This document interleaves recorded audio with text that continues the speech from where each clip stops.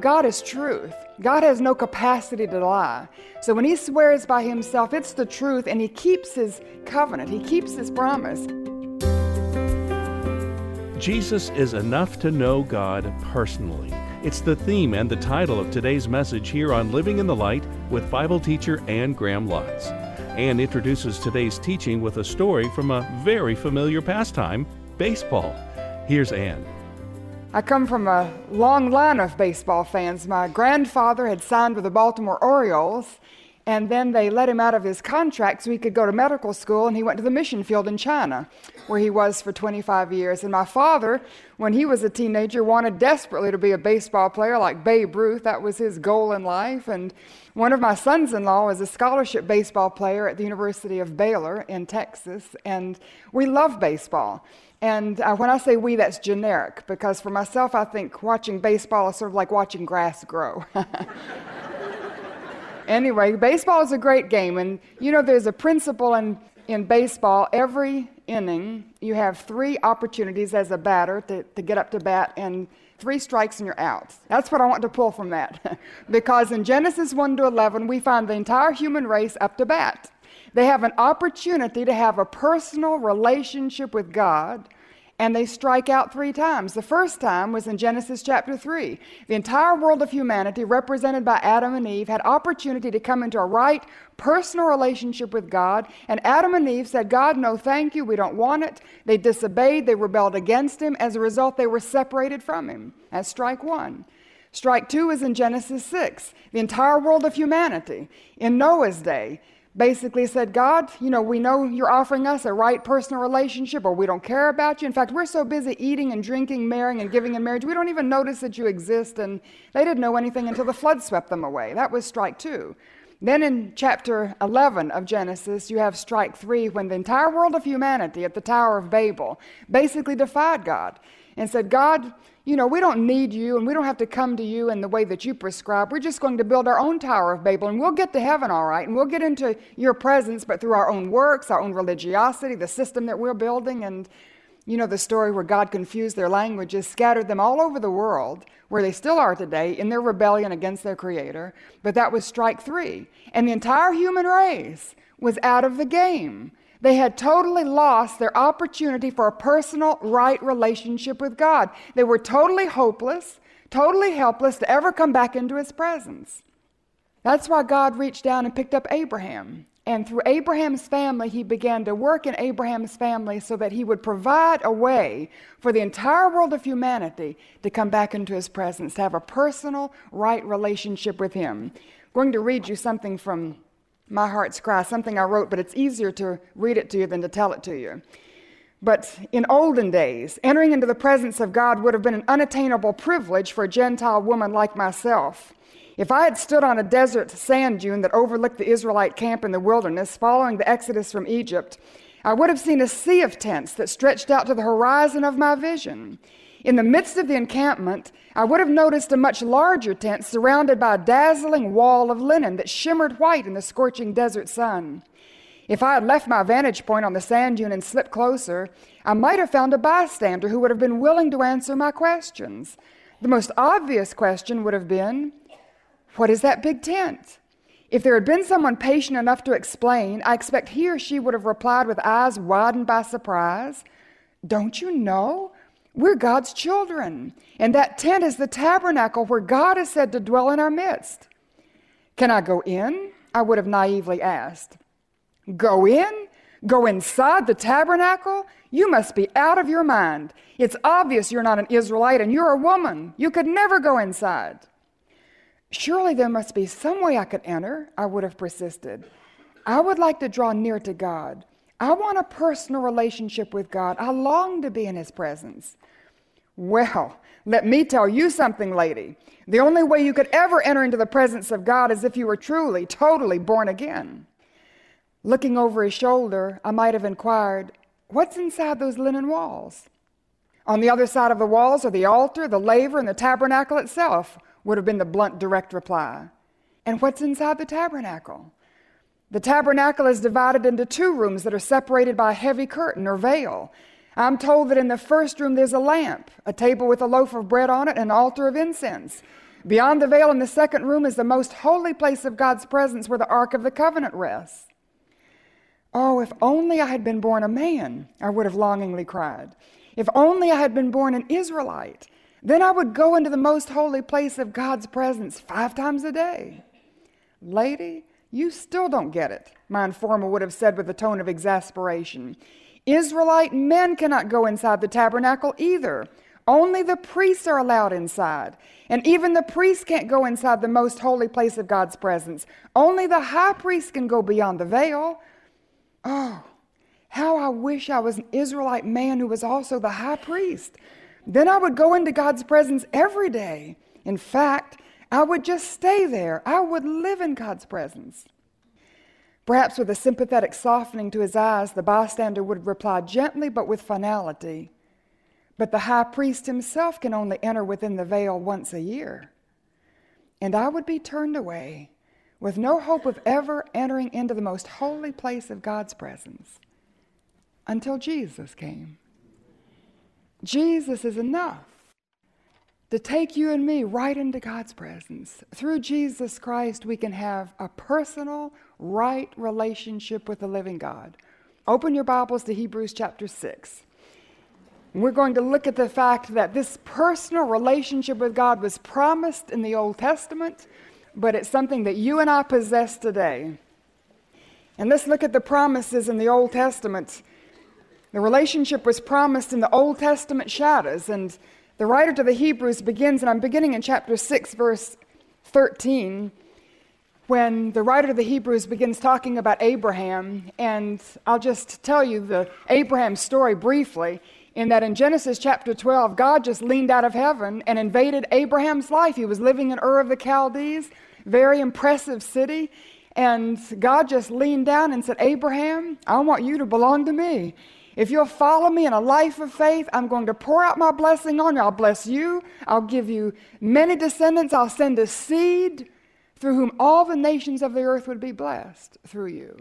And Abraham packed up his bags, put one foot in front of the other, and he left Ur of the Chaldees and began a life of faith following God.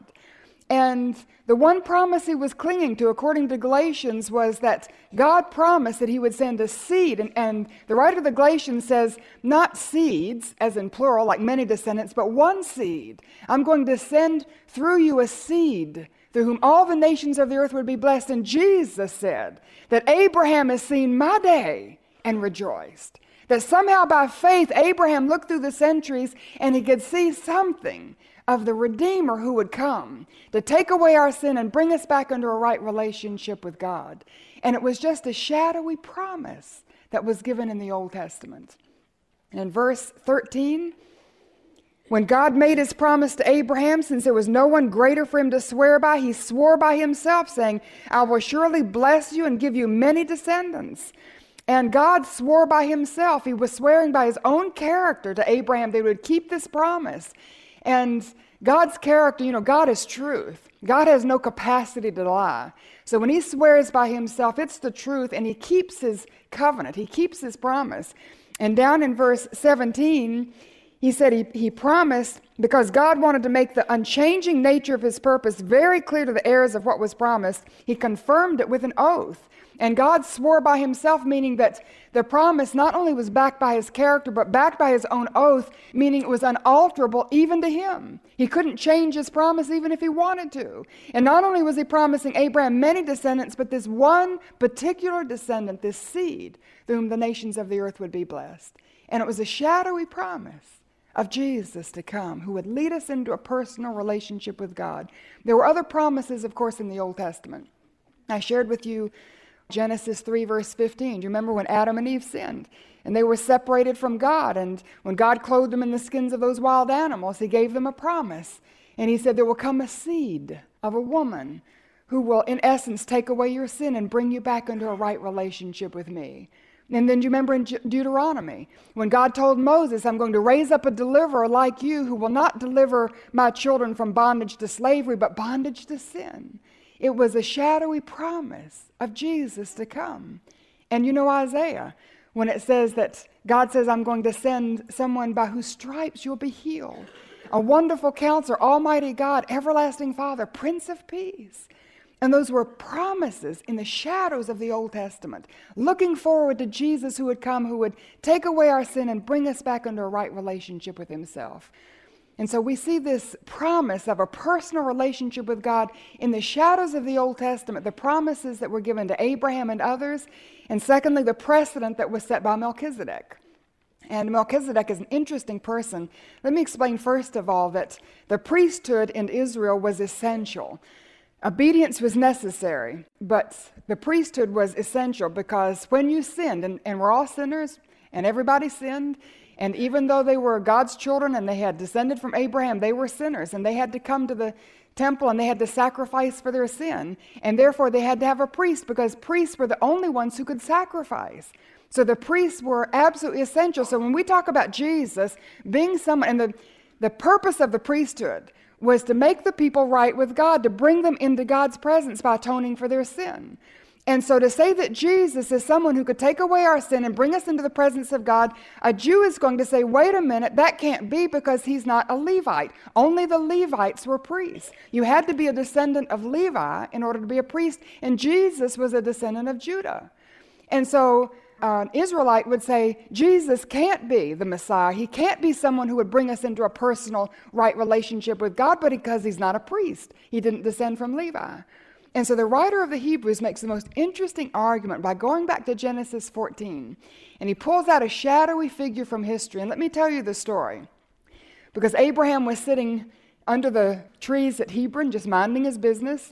And these 4 kings swept in from the Babylonian area. And Canaan at that time was like a satellite nation to the Babylonian empire. And the Canaanites had refused to pay their taxes.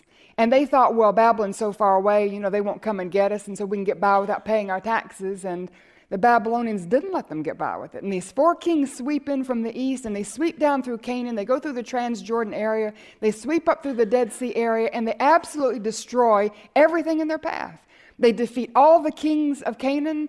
They take all the plunder. They take all the loot. And they're absolutely, completely victorious. And they sweep through Sodom and Gomorrah, and they go back up, and they're going back to Babylon totally victorious. In fact, history records that one of those kings possibly was Hammurabi. And so they're totally victorious, going back. Abraham's still sitting under Hebron, minding his own business because he's just a sojourner, pilgrim passing through. And what the kings want to do to the Canaanites, that's their business. And then somebody escapes who was captured by these kings. And he runs back and he says, Abraham, these kings have swept through and they've taken everything. Yes, I've heard that. And Abraham, they've taken your nephew Lot.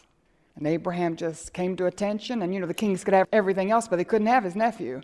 And Abraham called together the men in his household. He had 300 armed servants in his own household. Think how big his household was. He had like a private militia. And then he called his 2 neighbors, and they had a little private army, and they combined, and they went after these 4 kings who had been totally victorious. And Abraham and his 2 neighbors defeated these 4 kings from the east. And they got all of the loot back, all of the plunder back, and they got Lot back. And so here's Abraham coming back to Sodom where Lot lives. He's going to send Lot back to his home. Too bad Lot went, but anyway, he goes back to Sodom. And when they approach, the king of Sodom slithers up out of the tar pits where he's been quivering in fear, and he mumbles under his breath something like, well, Abraham, you can keep some of the plunder for yourself. I mean, it was all Abraham's, wasn't it? He had captured it. He had defeated the kings. But he tells the king of Sodom, I don't want any of it. You can have it all, except I want my 2 neighbors to have first pick. They can have their share. And then out of the shadows steps this man named Melchizedek. And the Bible tells us that he's a priest of the Most High God. Now, isn't that interesting? You would think if he didn't descend from Abraham, he wouldn't even know God, much less be a priest. But he's the king of Salem. That's the king of Jerusalem. And he's a priest of the Most High God. And when he comes out of the shadows, Abraham gives Melchizedek 1/10 of all that plunder. In other words, he tithes to Melchizedek. And then Melchizedek blesses Abraham, and it's the greater person that blesses the lesser. And so Abraham is acknowledging Melchizedek's greatness by tithing to him and receiving his blessing. And then the writer of the Hebrews goes a step farther and says, because Levi, who is, all the priests come from Levi, because Levi was a descendant of Abraham, in a sense he was in Abraham's body at that time, and Levi, indirectly through Abraham, was tithing to Melchizedek and acknowledging that he was greater. And so the writer of the Hebrews is saying there's been a precedent set for another priestly line other than that of the Levites. And so let's pick up in, maybe that'll help you understand, chapter 7, verse 1. This Melchizedek was king of Salem and priest of the Most High God. He met Abraham returning from the defeat of the kings and blessed him. And Abraham gave him a tenth of everything. First, his name means king of righteousness. Then king of Salem means king of peace. Without father or mother, without genealogy, without beginning of days or end of life. Now, Melchizedek had all of those things. They're just not recorded in Scripture, so we don't know them. Like the Son of God, he remains a priest forever. Drop down to verse 15. And what we have said is even more clear if another priest like Melchizedek appears.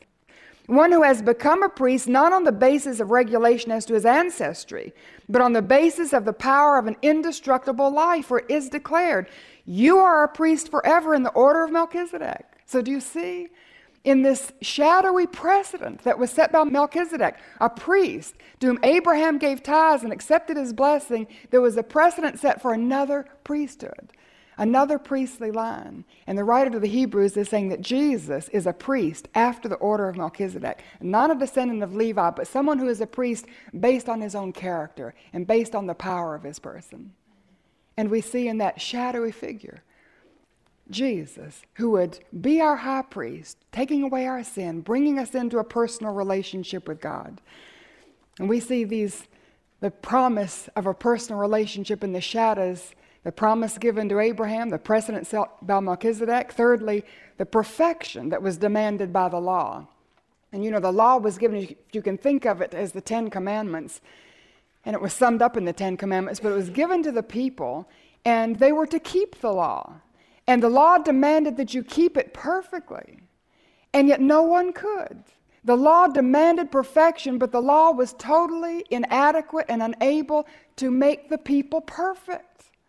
And so the law really, what it revealed was that the people couldn't keep it. The law was like a plumb line. It was like a yardstick just showing you that you don't measure up, that you fall short of the glory of God, or you fall short of God's perfection. In chapter 7, verse 11, if perfection could have been attained through the Levitical priesthood, for on the basis of it the law was given to the people, why was there still need for another priest to come? And in verse 19, it says, for the law made nothing perfect. And you just think of it, all those sacrifices and all of those priests, all of them seeking to bring the people into a personal, right relationship with God, and none of them were able to do it. And the law was totally incapable of making people perfect, and yet it demanded perfection. And so we see in the perfection that was demanded by the law, we see a shadow of Jesus, because chapter 7, verse 26, such a high priest meets our need, one who is holy, blameless, pure, set apart from sinners, exalted above the heavens. Jesus is perfect. And he met the demands of the law. So even in the demands of the law, the perfection that the law demanded, we see a shadow of Jesus, don't we? Because he's the only one that perfectly kept the law from the moment he was born to the moment he stepped back into heaven. He was perfect.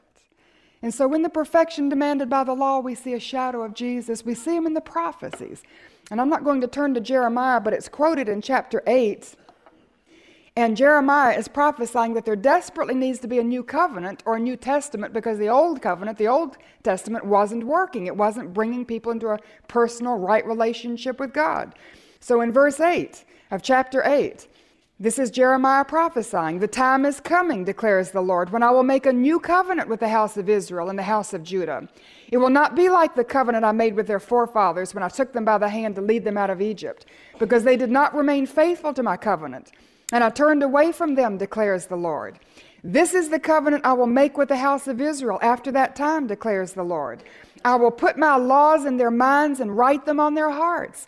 I will be their God, and they will be my people. No longer will a man teach his neighbor or a man his brother, saying, know the Lord, because they will all know me, from the least of them to the greatest. For I will forgive their wickedness and will remember their sins no more. And in that prophecy, hundreds of years before Christ, we see the shadow of Jesus to come, who would take away our sin, bring us into a personal relationship with God, that Jesus is enough in himself for you and me to know God. And so we see these shadows in the Old Testament. Jesus was just a promise, the personal relationship that would offer us through faith in himself. Personal relationship with his Father was just a promise in the Old Testament. And we see that promise in the Old Testament shadows. We see it in the Old Testament symbols, and the symbols of service in the tabernacle. The priest's performance to sacrifice, to take away sin, to bring the people into a personal right relationship with God never stopped. And there were hundreds of Levites, hundreds of descendants of Levites. And all of the descendants were divided up into 12 orders, and 2 priests from each order could serve in the temple at one time. So there were 24 priests on duty at any one time within the tabernacle or within the temple. And they're always sacrificing, trimming the wicks on the lamps, changing the showbread, offering the incense, making the sacrifices. Their job never stopped. They never stopped. They never ceased. There was work to be done 24 hours a day. Look at chapter 7, verse 27. It says, unlike the other high priests, he doesn't need to offer sacrifices day after day, speaking of Jesus, first for his own sins and then for the sins of the people. He sacrificed for their sins once for all when he offered himself. Do you remember when Jesus was on the cross, and as he gave his life as that ultimate sacrifice for our sin to take away our sin and usher us into a personal right relationship with God, what did he shout out? It's finished.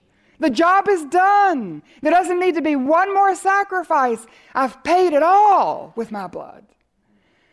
And we see it in the symbol not only of the priest's performance, but in their position. The priests were never seated. Do you know in the tabernacle, in the temple, there was no bench, there was no chair, because they never sat down. They were always working, always sacrificing, always doing something, because their job was never finished. They were never seated. Chapter 8, verse 1. The point of what we are saying is this: we do have such a high priest who sat down because he finished the work. There doesn't need to be any more sacrifices.